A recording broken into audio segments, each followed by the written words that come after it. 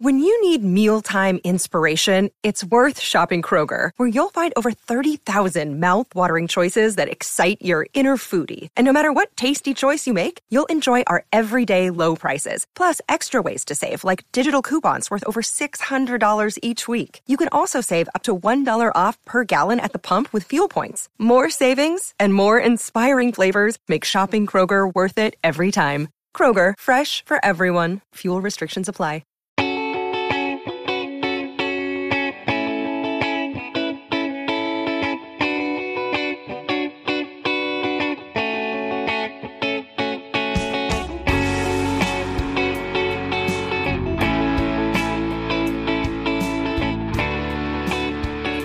Welcome to another episode of Purple Insider. Matthew Collar here, and joining me, one of my favorite guests. He's got his dog barking in the background, so of course he is going to have to include many dog puns in this as we break down the Vikings quarterback situation. Derek Klassen, QB Class, writing for Football Outsiders, Bleacher Report now as well, doing a big scouting project with them, Derek, which I'm very excited to continue to read your work there. What is going on, man? Exciting times in sport.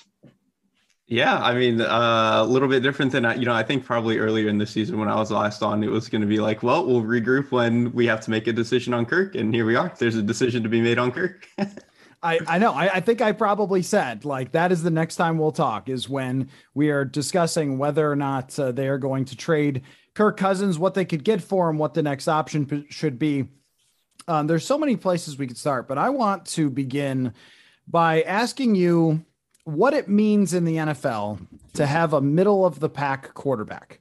Okay. Because over the long history of the league there, and I know you're a tad younger than I, but back in my day, Derek, there were like 4 dudes, and those were the dudes. And then the rest of the teams might be able to win with defense. It's crazy, like back in the day. So you had the Pittsburgh Steelers, and they'd be running out who the hell cares at quarterback, but they would have the Steelers defense. So they'd have a shot.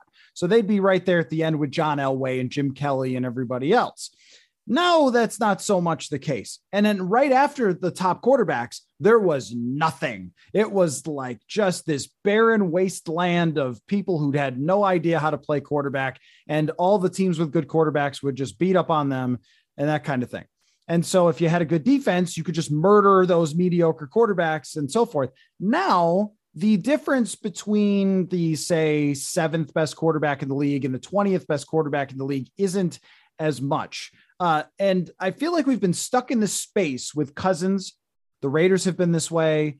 To some extent, the 49ers with Jimmy Garoppolo, but I think he's a little bit different with the way he fits in his offense. But with Cousins, where it's always this conversation of, well, what if they had done this? Or what if they had done that? And I think that in my mind, the sample size has gotten large enough to say there isn't really an option where you can plug all holes and put him in the perfect situation. But tell me how you view that conversation with circumstances, quarterbacks, not the elite guys, if it's possible to win with those people. Not at this price point, I think, is probably the way I would put it. And I think with like Kirk in particular, like if you're going to be a middle of the pack quarterback where like he's clearly above whatever line we need to cross for like competency. But the problem is that if you're in that, 3rd tier of quarterback, let's just say off the top of my head, like you probably need some degree of like volatility or some sort of like tangible upside that you can hit in theory. It's like, Eli Manning was not a great quarterback, but he had those super high moments that if things kind of turned out correctly, he could give you those games. I think the problem with a guy like Kirk is that because he doesn't have that, and he's more of a guy who is like raising your floor and then making sure you're always at that floor. I think the problem is kind of like you said, the roster is going to have to be perfect. And it's always going to be, we need this one next thing. That can work when you're on like a rookie contract, like the Rams did with Goff, where you have a lot more, just capital to work with. When you're paying when the Vikings are paying what they're paying Kirk Cousins, you don't have as much room to do that. And you're going to have, like, at that point, you would basically have to hit on like every single draft pick and then also have like all of your free agents be bargains and then outplay what you're paying. Like kind of like you said, like it just takes too much perfect roster construction for a guy like Kirk to get to the point where he's going to be like a legitimate Super Bowl contending quarterback for you. Okay, can we talk about why? Because I feel like what you do best and what initially caught my eye about your writing is just picking out great details. Like you have a really good eye for the details of quarterbacks. So when it comes to Kirk, what is it in the details? Because how about this? This is a crazy thing. So I was poking around just some numbers and everything else, as I want to do. And I ran into this. Patrick Mahomes in his career as a starting quarterback is 57-12, I think, or 57-15 as a starting quarterback, including playoffs. And Kirk has been a 500 quarterback since he's been the quarterback of the Vikings. Their quarterback rating difference during that time is 2 points. Now, Patrick Mahomes is not 2 points better than Kirk Cousins. He's a lot more than that. And people get upset about the QB wins thing, but I think the devil is in the details here. So what is it? Like when you say that he can't like bust through to another level, and I think we've seen that over 7 years of him being a starter, like what is it that holds that back in your mind?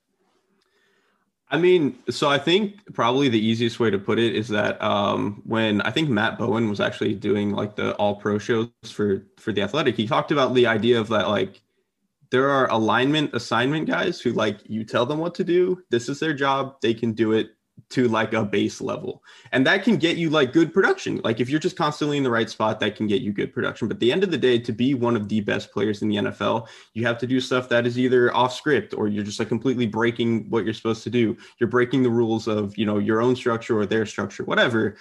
Kirk just doesn't have that. Like he cannot really get outside the pocket and make plays. He has like 2 or 3 scrambles a year that we all, you know, laugh at because he shouldn't be able to do it. And then he does. But I think generally like making plays outside the pocket is not something he's capable of. He's not a guy who's going to want to push the ball down the field unless it's like a very clear shot play. I don't think he's generally very good at that. So that is like not giving you the kind of volatility that you need to like hit on enough explosive plays. Like look at Joe Burrow, for example. Joe Burrow doesn't necessarily have like the best physical tools. His arm is kind of whatever, but because of the way that he pushes the ball down the field when he, you know, the play call is not the play call is not like forcing him to do it. The fact that he'll just kind of do it on his own and give those guys chances and is good at doing that, that unlocks explosive plays for them. Whereas like Kirk, I don't know, he just doesn't have that. And then like his play under pressure is very dependent on like, he can stand in the pocket and take a hit if he already knows where the ball's supposed to go. If he doesn't know where the ball's supposed to go, he's going to make the worst play imaginable. He's very much like a make things worse type of quarterback, which we always hit on like Matt Stafford for, but Matt Stafford has peaks that make it worth suffering that. Kirk Cousins just doesn't have any of those. Yeah, and I think that what that draws back to with Cousins is just athleticism and creativity. But I mean, so Tom Brady is not moving around super fast all the time. Like he's not taking off and running, but Tom Brady has an athleticism about him where his body can be facing one way and he twists and throws the ball to somebody open. And the flexibility in his core is nuts. And I was talking about Joe Burrow, another good example of this. He's not like, he doesn't have like 4.4 speed or a super strong arm, but like you're mentioning with Brady, he has this unbelievable core strength and flexibility where like he can just kind of randomly snap his body and boom, he's in perfect throwing position. Kirk, you know, like you were saying, like he just doesn't have that level of flexibility to him. Things have to be by the book, textbook, perfect for him to make the right throw. And I just remember this, there was a play against Tampa Bay that maybe for newer listeners of the show would have not heard me talk about last year when it happened though, because the game was sort of on the line in Tampa last year and he got pressured up the middle and he needed to make a back foot throw to a wide open Justin Jefferson. And the ball just floated and sailed on him because he just doesn't have what you're talking about where he could just torque his body and let it rip. I think that it's actually a testament to Kirk Cousins that he has taken his physical tools and he has worked so hard technique wise at throwing the football that when he can set his body and he can let it loose, he could throw an accurate deep ball. He could throw a laser beam if he has to, but it's like when anything breaks down or goes sideways, that goes away. And that's where I think even Jimmy Garoppolo or Matt Stafford, where they separate themselves from him. And I think that Stafford is, just an okay quarterback who is in now a great situation. And that take has been a roller coaster all year long of like, was I right about the Rams? Was I wrong about the Rams? Thanks, Cliff Kingsbury. I'm wrong for today. But even Garoppolo, where he does some wild stuff that you go, what? But at the same time, he flicks the ball so quickly that it comes out of his hand. It doesn't matter kind of where he's at, and he can make a play. And when you look at how they're performing on third down, how often they produce points on drives, things like that, like these little things. And this is the hard part about talking about Cousins, because you're like, yeah, the difference between being an 8-win quarterback and a 12-win quarterback is really just these little things. It's like 10%, like the Kansas City Chiefs score on 10% more drives than the Vikings. 10%. I mean, just 1 out of every 10, they're better than you. And yet that's the difference between one of the great quarterbacks in history and a guy who's sort of rested in this area of being around 500. Sometimes he's had great defenses, same results. Sometimes he's had great offensive coordinators, same results. And that's where it's like, yeah, I think this thing now comes down to those details and not so much how we used to look at it, where it's like, oh, Peyton Manning has 120 rating and the next best guy has like 89. So it's pretty clear that Manning is way better. I don't think that those traditional stats are really telling us a whole heck of a lot anymore. I think that is especially true, like, especially just with like the particular style of offense that they run, and that Cousins has basically always run. And I know they've changed things up a little bit. Like this year, they've been like way more drop back from under center, which I think is like pretty unique to their offense in the sense of like nobody else is really doing that. But I think generally a lot of the stuff they've done with play action and getting crossers and stuff open has been kind of a cheat code for him, because I think it simplifies where Kirk Cousins needs to go with the ball. And I don't think he's an idiot. Like he can operate from empty and do some of the drop back stuff. It's why it works for them, but he's not like on that next level tier with Brady, or even like Dak Prescott. Like he's not up there with those guys. He's like, if the bar for NFL level processing is a C, Kirk Cousins is like a B plus. He's like pretty comfortably over the line in that sense, but he's not so much over it that he's like changing fundamentally what you can do and opening other things up. And I think that's kind of the problem that the Vikings continue to run into with him, where he can produce doing this stuff that is kind of a cheat code, but he doesn't make any of those cheat codes for himself, which, to your point, even like with Stafford, whatever we might think of him, he fundamentally, like structurally unlocks things that a guy like Kirk Cousins or obviously Jared Goff can just not do. They just can't do it. And so I think that's kind of the issue with him. But I always sympathize with the fear of it being really bad, because these folks had to watch Christian Ponder and they had to watch, other quarterbacks, Tavares Jackson, where it was just a struggle. And when you watch quarterback play around the league, it's so funny because, like I said, 20 out of the 32 quarterbacks can play. And any given week, they can have a great week and they can win games. Like Teddy, who is the broken version, won 7 games this year. And he had moments where he was really good. So there's a lot of guys who can do that. But then you get to, Drew Lock might be an example of this, where you just go, oh my gosh, that guy is so far in over his head. He has no idea what he's doing out there. And I think that there rests this fear in all Vikings fans' heads that if you move on from Cousins and you land the no idea what he's doing guy, which may have been like Zach Wilson this year, but if he stays that way, Sam Darnold has just been the no idea what he's doing forever. First play against the Vikings, he just like tries to throw a pick for no reason. Like, okay. It's scary to people. I mean, I totally get that, because what that means is you probably invest your time in that, and the guy just sucks the entire soul out of your franchise. And I think for some people, it's like, well, like, couldn't you just like give him another guard? And the answer is no, because the difference between 8 wins and 13 wins is a lot. It's between you and Aaron Rodgers. That's the gap that you need to get to. And I mentioned this the other day, that the average Super Bowl team wins 12 in the regular season. Well, with Kirk, you're winning 8. And that's always been the case for his team. So you need a lot more than that. But I totally feel where people are coming from. And what if you draft Josh Rosen and the guy immediately can't play, and then it just sets you back?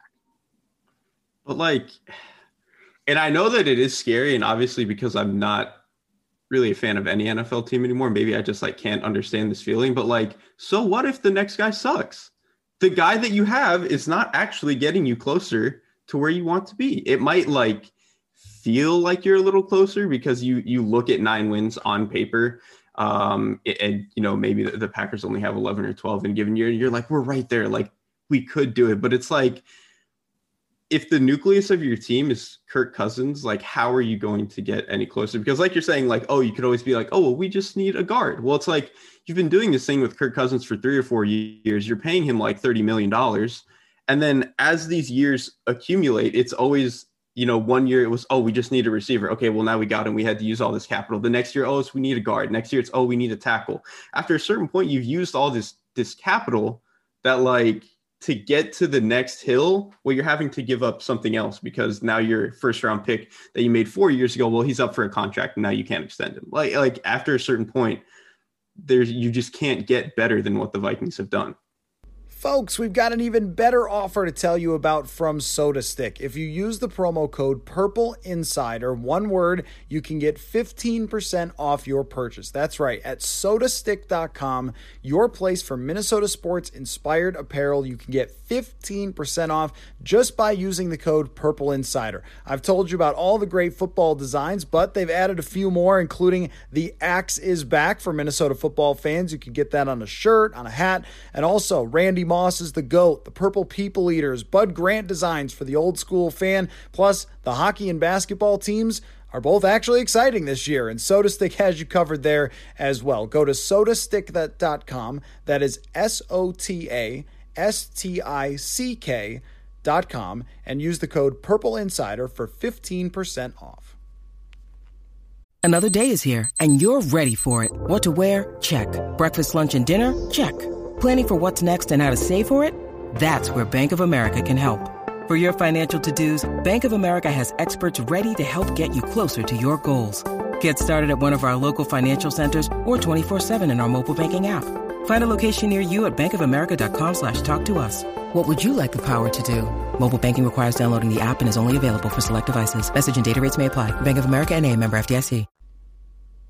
And I think, too, that if you make a mistake, then just don't make the same mistake again. So Washington drafts Dwayne Haskins. Oh, my God. Like just immediately a disaster. But then they drafted Chase Young after that. And like, guys, no, you can't go. No, you can't go draft a defensive end. You have to draft Justin Herbert. Even if they had drafted Tua, they're in the playoffs right now. And with some of the weapons they have and competent coaching in Ron Rivera, they might have been a lot better than the Dolphins. I don't know exactly. I didn't watch a ton of Tua with the Dolphins, but that's been kind of a messy situation. But if they draft Herbert, how good is Washington right now? So what Arizona did was draft the wrong quarterback. And then, all right, yeah, it is rough for a year. Sorry. It's been rough for how many years already? The last 4 years, I think, have been extremely rough. One wild card round playoff game is not enough to sustain your fan base, as we saw from the misery at the end of this season and the coaches getting fired. So if you have 1 year that goes sideways, well, that's tough, but you just draft the next guy because you're going to have a very high draft pick. And if it does work out, then you just have gold on your hands. And think about this. One thing that always goes through my head when I'm listening to broadcasts and watching other quarterbacks play that are really good, the best of the best, the ones who are going to win the Super Bowl, is how much can go wrong and they can still win. I mean, I'm watching Tristan Wirfs go down, Ryan Jensen go down. Doesn't matter. That Antonio Brown went complete lunatic. One of the craziest things ever. Takes off his clothes and runs off the field. Doesn't matter. Tom Brady wins that game. Comes up, destroys the Eagles in the playoff game. Who cares? The other guy's hurt. Chris Godwin. He's out. Doesn't matter. I mean, how about Joe Burrow? Like, their offensive line is bad. Coach might be bad. And he's probably bad. We don't have to get too much into that, but he's probably bad. He's probably bad. Their offensive line is bad. I don't know. Doesn't matter. Won the game. I don't want to give Derek Carr too much credit, but like, their coach got fired in the middle of the season. And he's just like, they found you're going to have to go through stuff. Every one of these teams has had difficult things happen to them. Patrick Mahomes' whole offensive line got hurt and he ended up in the Super Bowl. It was like, see, offensive line, that's the real answer. Like, dude, he's in the Super Bowl though. That's kind of an important note. The Buffalo Bills, they have their controversial slot receiver, we'll call him, that caused all sorts of problems for them. They lost to the Jaguars and scored like 6 points or no points or whatever. And Trey White got hurt for the year, all sorts of things. And here the Bills offensive line is like better right now, but for a lot of the year, it was not very good. Like even guys that had previously performed for them, like Deion Dawkins was just not very good this year. And so like, until kind of more recently. So like, yeah, to your point, and they were still winning games. Like, and that's the whole thing, is that if you can't find someone who can make up for these things, you're just unlikely to ever avoid pitfalls through an entire season. It happened mostly in 2017 with Case Keenum. Once Bradford got hurt, is that the rest of the roster stayed healthy. The schedule was favorable. Rodgers got hurt, everything else. But I mean, that's a once in a decade type of thing that all comes together. It's like, don't you want a shot every year because you have a quarterback who can make up for it? Which kind of leads to the next question though, because, and you might disagree on this, but it's just been my theory that I don't care if analysts say this quarterback draft is not good. I just don't care. Like, it's not a reason not to draft one, because I've heard it too many times. Justin Herbert, he's got all these problems. He's just, look at him in Oregon. He's not clutch, or his accuracy is not good or whatever. And then he comes in, he's a star. Like, I don't know. Like we just have so much trouble predicting these people. I got done with takes on quarterbacks with Josh Rosen, Josh Allen. Like, Josh Allen looked like a disaster to me in college. Josh Rosen, it was magical. It was like in the pocket and it's accurate and it's anticipation and accuracy. And then one is horrible. And the other one is in the divisional round after being in the AFC Championship last year. But you study these guys closer than I do. So am I being ridiculous by just saying I don't care about that? A little bit. Just because I think what I would especially say is like the only time really that these quarterbacks that like people don't, that like super outperform their expectations are the guys who are super toolsy. And so obviously like in this class, you have like Malik Willis, who I think is even significantly worse than Josh Allen was coming out of college. Like Josh Allen was really raw coming out of college. Malik Willis is significantly lower than that, I think. But like, that's the only like super toolsy guy. Like a lot of these other guys are incomplete and don't really have tools that are like worth building on. Like Herbert might've been incomplete in certain ways. But he was incredibly toolsy and at least like passed a level of competency that you could like see how it turned out well. Not this well, obviously nobody could have predicted this, but you could see how it would like turn into a good NFL starter. With someone like Sam Howell, like what tools are you building on? His arm is not that good and he's like an okay athlete, but you're not going to like build the running game around him the way that you would Lamar Jackson or Jalen Hurts or something like that. Matt Corral, I don't really think his tools are very good. Like Carson Strong, Nate Tice always says that guy couldn't run out of his own shadow. He probably can't. Like, I think the biggest issue with this class is that like, it's not only incomplete, but like these guys just don't even have tools either. So I think that's kind of the biggest issue to me. So here's my thing about that, which I understand, but it's that Carson Wentz's team went to a Super Bowl because they were able to build it so strong and had home field advantage with him at quarterback. He's obviously not that good. Jared Goff's team went to a Super Bowl. And it's like, if you draft this guy, and Baker Mayfield's team is one game away from a Chad Henne run away from maybe getting to the Super Bowl. Ironically, like of all the ironic things in the world, a Chad Henne run is what kept the Browns out of potentially going to the Super Bowl. But even if you draft the guy that doesn't end up being the long-term guy, as a intermediate, if you are smart about it and you're not like, this is our franchise guy, no matter what, live or die, he's our long-term quarterback, you can build around that so much easier with this crazy thing called money and cap space, that if it's Sam Howell and his tools are just okay, but he operates the offense and he's a little bit of a baller, or he's a little bit of a play, which he does run and make plays. I mean, you can do this to have at least a shot or two at building this great roster. Whereas with the expensive quarterback with a limited ceiling, your chances are much worse. So I think that there's opportunities to pump up someone who maybe is not Josh Allen or Patrick Mahomes, but could be the quarterback of a team that becomes very successful still. I mean, I think it's entirely possible that a team could like kind of go in immediately thinking that they're going to just be this like 3-4 window year window team. I don't really know how many teams have actually ever really tried to operate like that. I think it's more of like you realize it by the end of year one or year two, and then you commit to it. Something like that. I don't think you can really go in. I think that's the biggest issue, is that if job security in the NFL in general is all about having some degree of certainty in things, I think it's very hard to like start this like 3-4 year plan immediately without knowing at all what the quarterback is going to be, like what he's going to turn into. I think that's just too, I think it could go very wrong. Because I think if you invest that much and then it turns out the guy sucks, you have failed very quickly, which is kind of good in the sense that you can turn around and get a new quarterback. But like at that point, then you're investing in another new quarterback, and now your roster's like, the direction of the roster is kind of like too far ahead of where your quarterback is. Like, I think it can just kind of put you in a weird situation. You owe a dog pun, by the way. We'll see if I can get there. You're down one dog pun. Now, you've been scratching my itch of this conversation with these rookie quarterbacks, and I knew that you wouldn't see this way. Exactly. I tend to call it draft nihilism, of like, none of us really know, so just draft a guy. Just pick the one you like and go for it, and don't apologize to anyone, and solve the problem later if it turns out to be a fail, because the routes are only the limited routes you can take. Like, there isn't a select box draft Andrew Luck. And after seeing Andrew Luck on TV, that guy's not coming back to play for the Vikings. I always had it in my head, like, maybe like the Vikings are the team. If anyone's doing this, it's Andrew Luck shows up as a Viking, but that's clearly not happening because he weighs 20 pounds less than me right now. But so the routes are stick with Kirk, pay him even more money, try the Sam Howell or Kenny Pickett or whoever route, or something else. In your mind, is there a something else?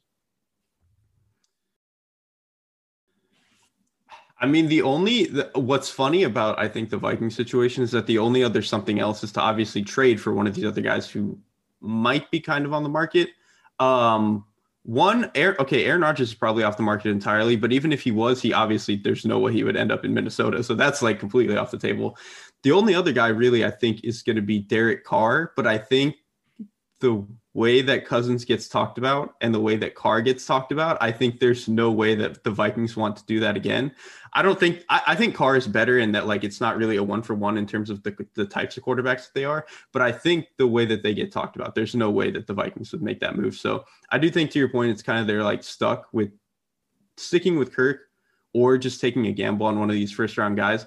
I don't think it's necessarily wrong to just take a swing on the quarterback for the sake of taking a swing on the quarterback. But like, I do think that if you're going to do that, you have to understand that these guys are a lower bet than they would have been if you took a guy last year.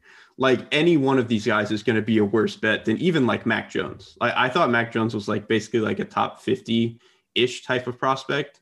And I don't know if anyone in this class is better than that. You still might get a guy who's better than that, but I don't think like the percentage that you're betting on is any better than what Mac Jones was. The Mac Jones thing is just probably going to live with us forever. I mean, in terms of a discussion, because, it's like the other day, it's I'm getting the tweets of, oh, yeah, how you feel about your Mac Jones take now? Like, I don't know. I feel like if next year they were going into the season with Mac Jones, Justin Jefferson, Adam Thielen, Delvin Cook, 2 tackles that are good, like, they'd be feeling pretty good in a rookie quarterback contract. But there is that part of it and I get it, where if you're going to be in the division and you've got Tua and you have Mac Jones and the other team has Josh Allen, that is a tough one to say, okay, we're going to beat that team. Although you have to stop them on more than like 0 of their drives, I think, for the quarterback to win. Just That'd saying, be a good start, I would think.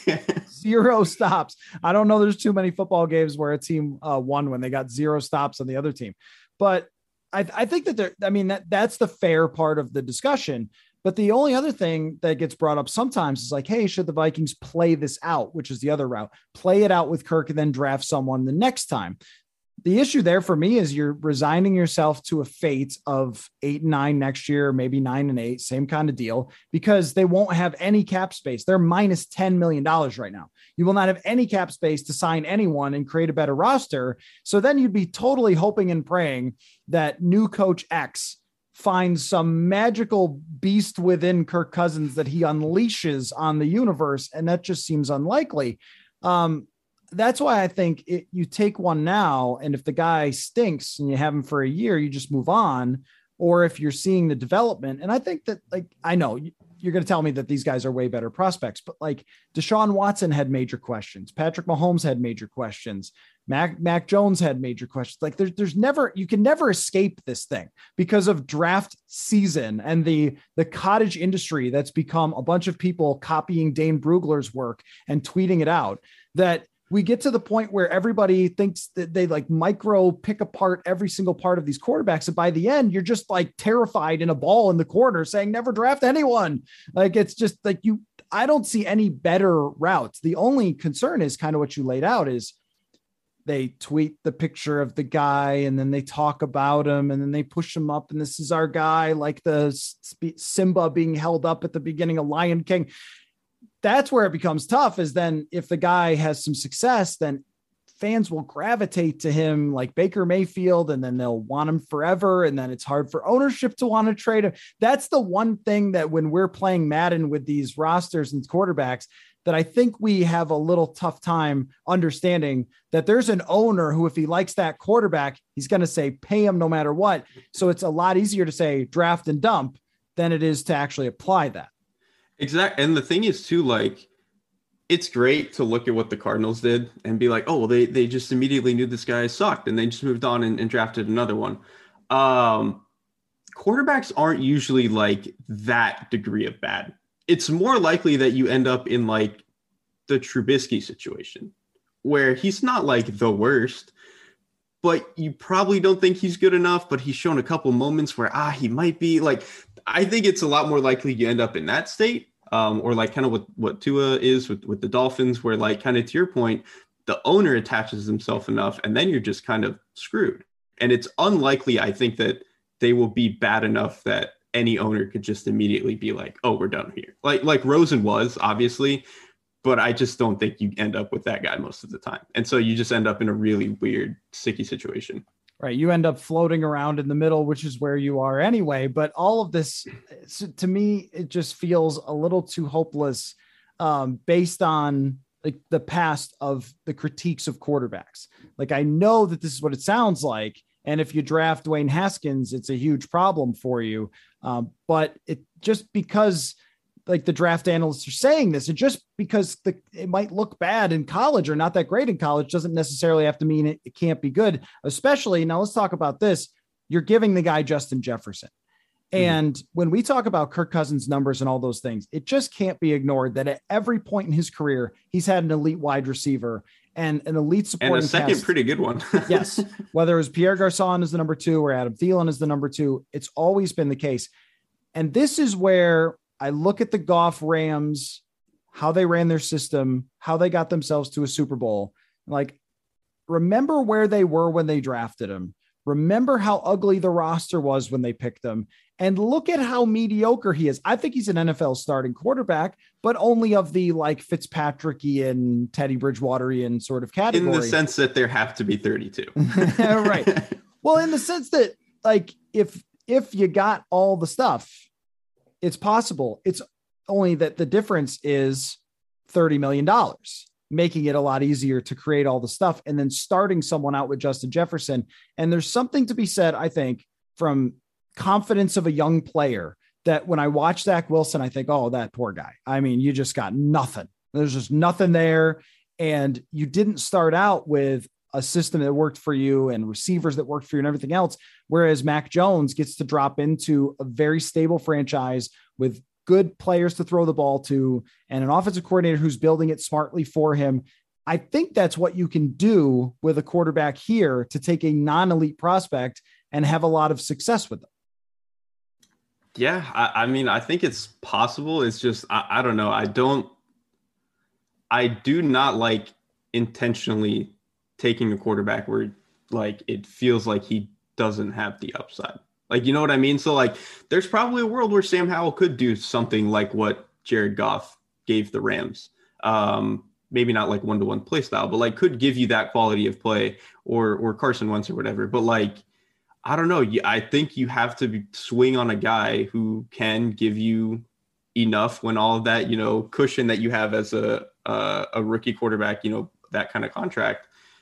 You have to have something more, I think. And like in this class in particular, I just don't see who that's supposed to be. Like I said, like Malik Willis could be, but he's a decade away, I think, from being there. So I don't know. I wouldn't blame the Vikings for doing it, because kind of to your point, if you think you're in this middle ground anyway, what does it really matter if you're like a slight step below in the same middle ground? Like, what does it really matter? I just think that if they're going to do that, I think you try to make a play for somebody who can potentially be better long-term, rather than trying to get like who could be the best guy in this 4-year window. I don't really know if I subscribe to that plan.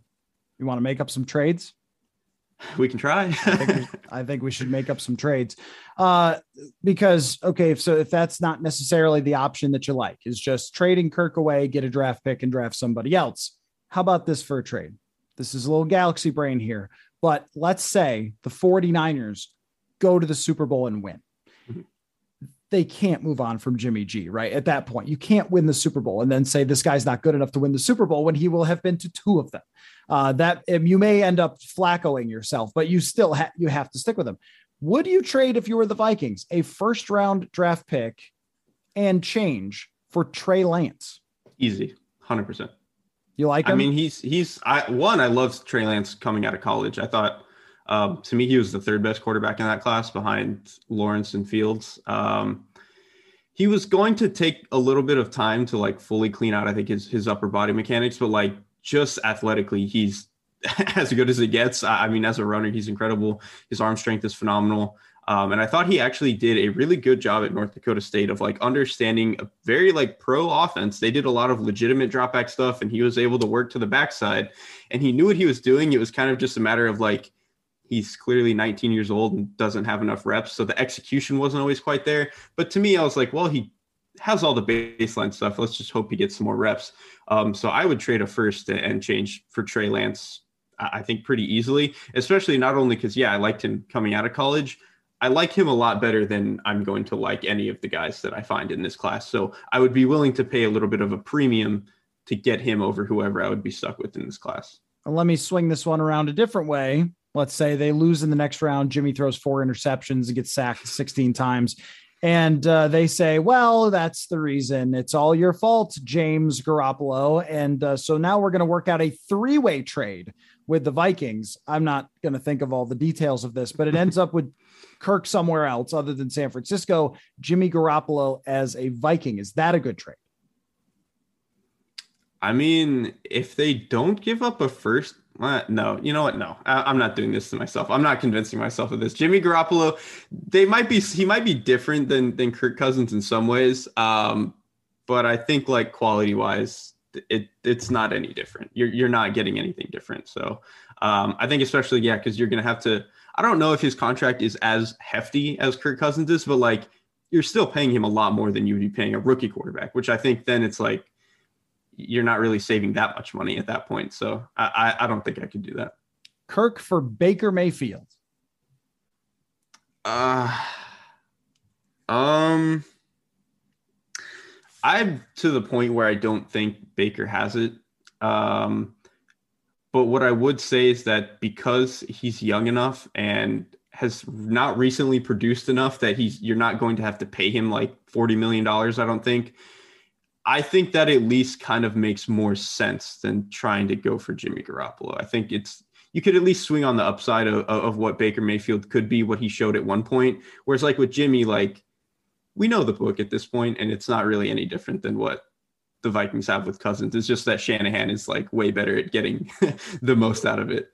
There's also a kind of a case for he's going to be on his 5th-year option, which I think is $18 million. And so you would make some space for yourself. Maybe you have to throw in some draft pick. I don't even know who thinks they get the better side of that deal, to be honest. Right. I mean, like with the Goff for Stafford, it was very clear that, the Rams thought they were getting the far better player. And then there was the cap situation. So I don't even know how the change would work out for that.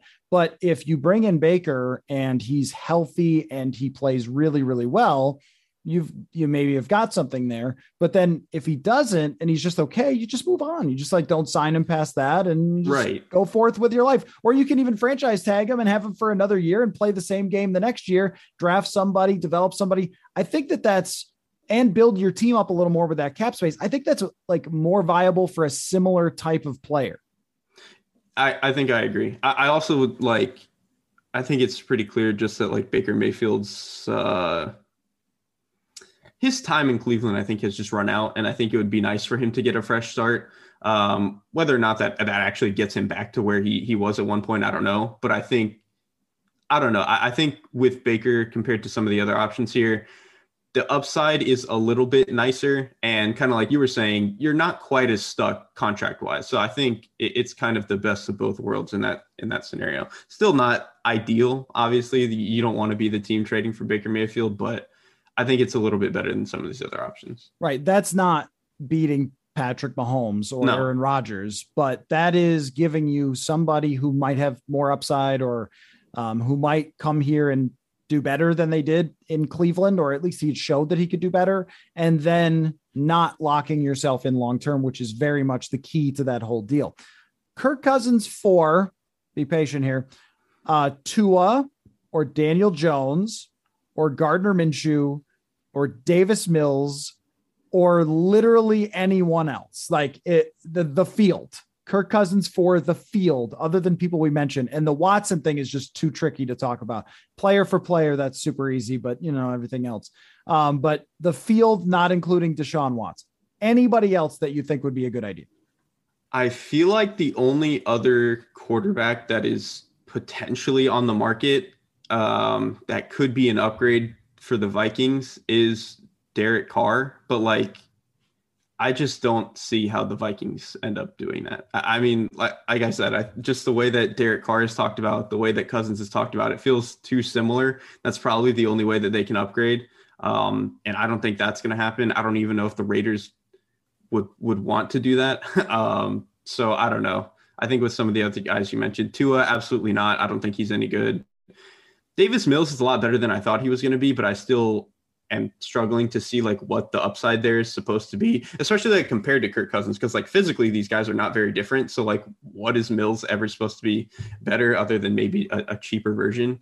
I don't know. Daniel Jones would probably benefit from a new change of scenery, but I don't think he's good enough either. So I don't know if I'm excited about any of the other options here. This whole show has been you not believing the Vikings are going to find a good quarterback, which is not what anybody wanted, Derek. Well, I'm sorry to be the bearer of bad news, but I think somebody had to be. I trust your analysis and I believe you when it comes to analyzing the quarterbacks in the draft. I just think that it still worked for some franchises, even if the guy wasn't perfect, including the 49ers, that Jimmy Garoppolo is far from perfect. And yet they're going into every season thinking they can compete for a Super Bowl. There's also a landscape thing of the NFC where you go, the great guys are kind of over in the other conference. And so what can you do in this section of time? Can you find somebody, or can you find someone who's just good enough for now to get you to where some of these other teams have gotten? So it is a very tricky situation. It's the number one thing on everybody's mind when they hire a new GM is, well, who's going to be the coach? Who's going to be the quarterback? Are they going to stick with Kirk? Or are they not? So I love getting together with you. And at the end, I just want you to say that you said Kellen Mond wasn't going to be good. You could just say that. I mean, he wasn't. I will say I thought he had a better chance than everybody after the top 5, but the gap between Mac Jones and everyone else in that class, whoo boy, not good. The league knows what it's doing, is all I would say. When it comes to this, they don't get them all right, but they do know what they're doing for who the first round talents are. So Derek, I'm looking forward, especially in draft season, everything else, to what you're doing with Bleacher Report, the scouting project you're doing with Nate Tice and Brandon Thorne, other people who have come on the show. So that's very exciting for you. Of course, you do your work at Football Outsiders as well. And we will talk again, sir. I mean, maybe when the decision has been made on Kirk. Sure that's what I mean. I'm sure after the decision is made, then I will need more details on every one of these quarterbacks. But great stuff. Always super fun to get together with you, man. We'll do it again soon. Absolutely. I love being on. So thank you.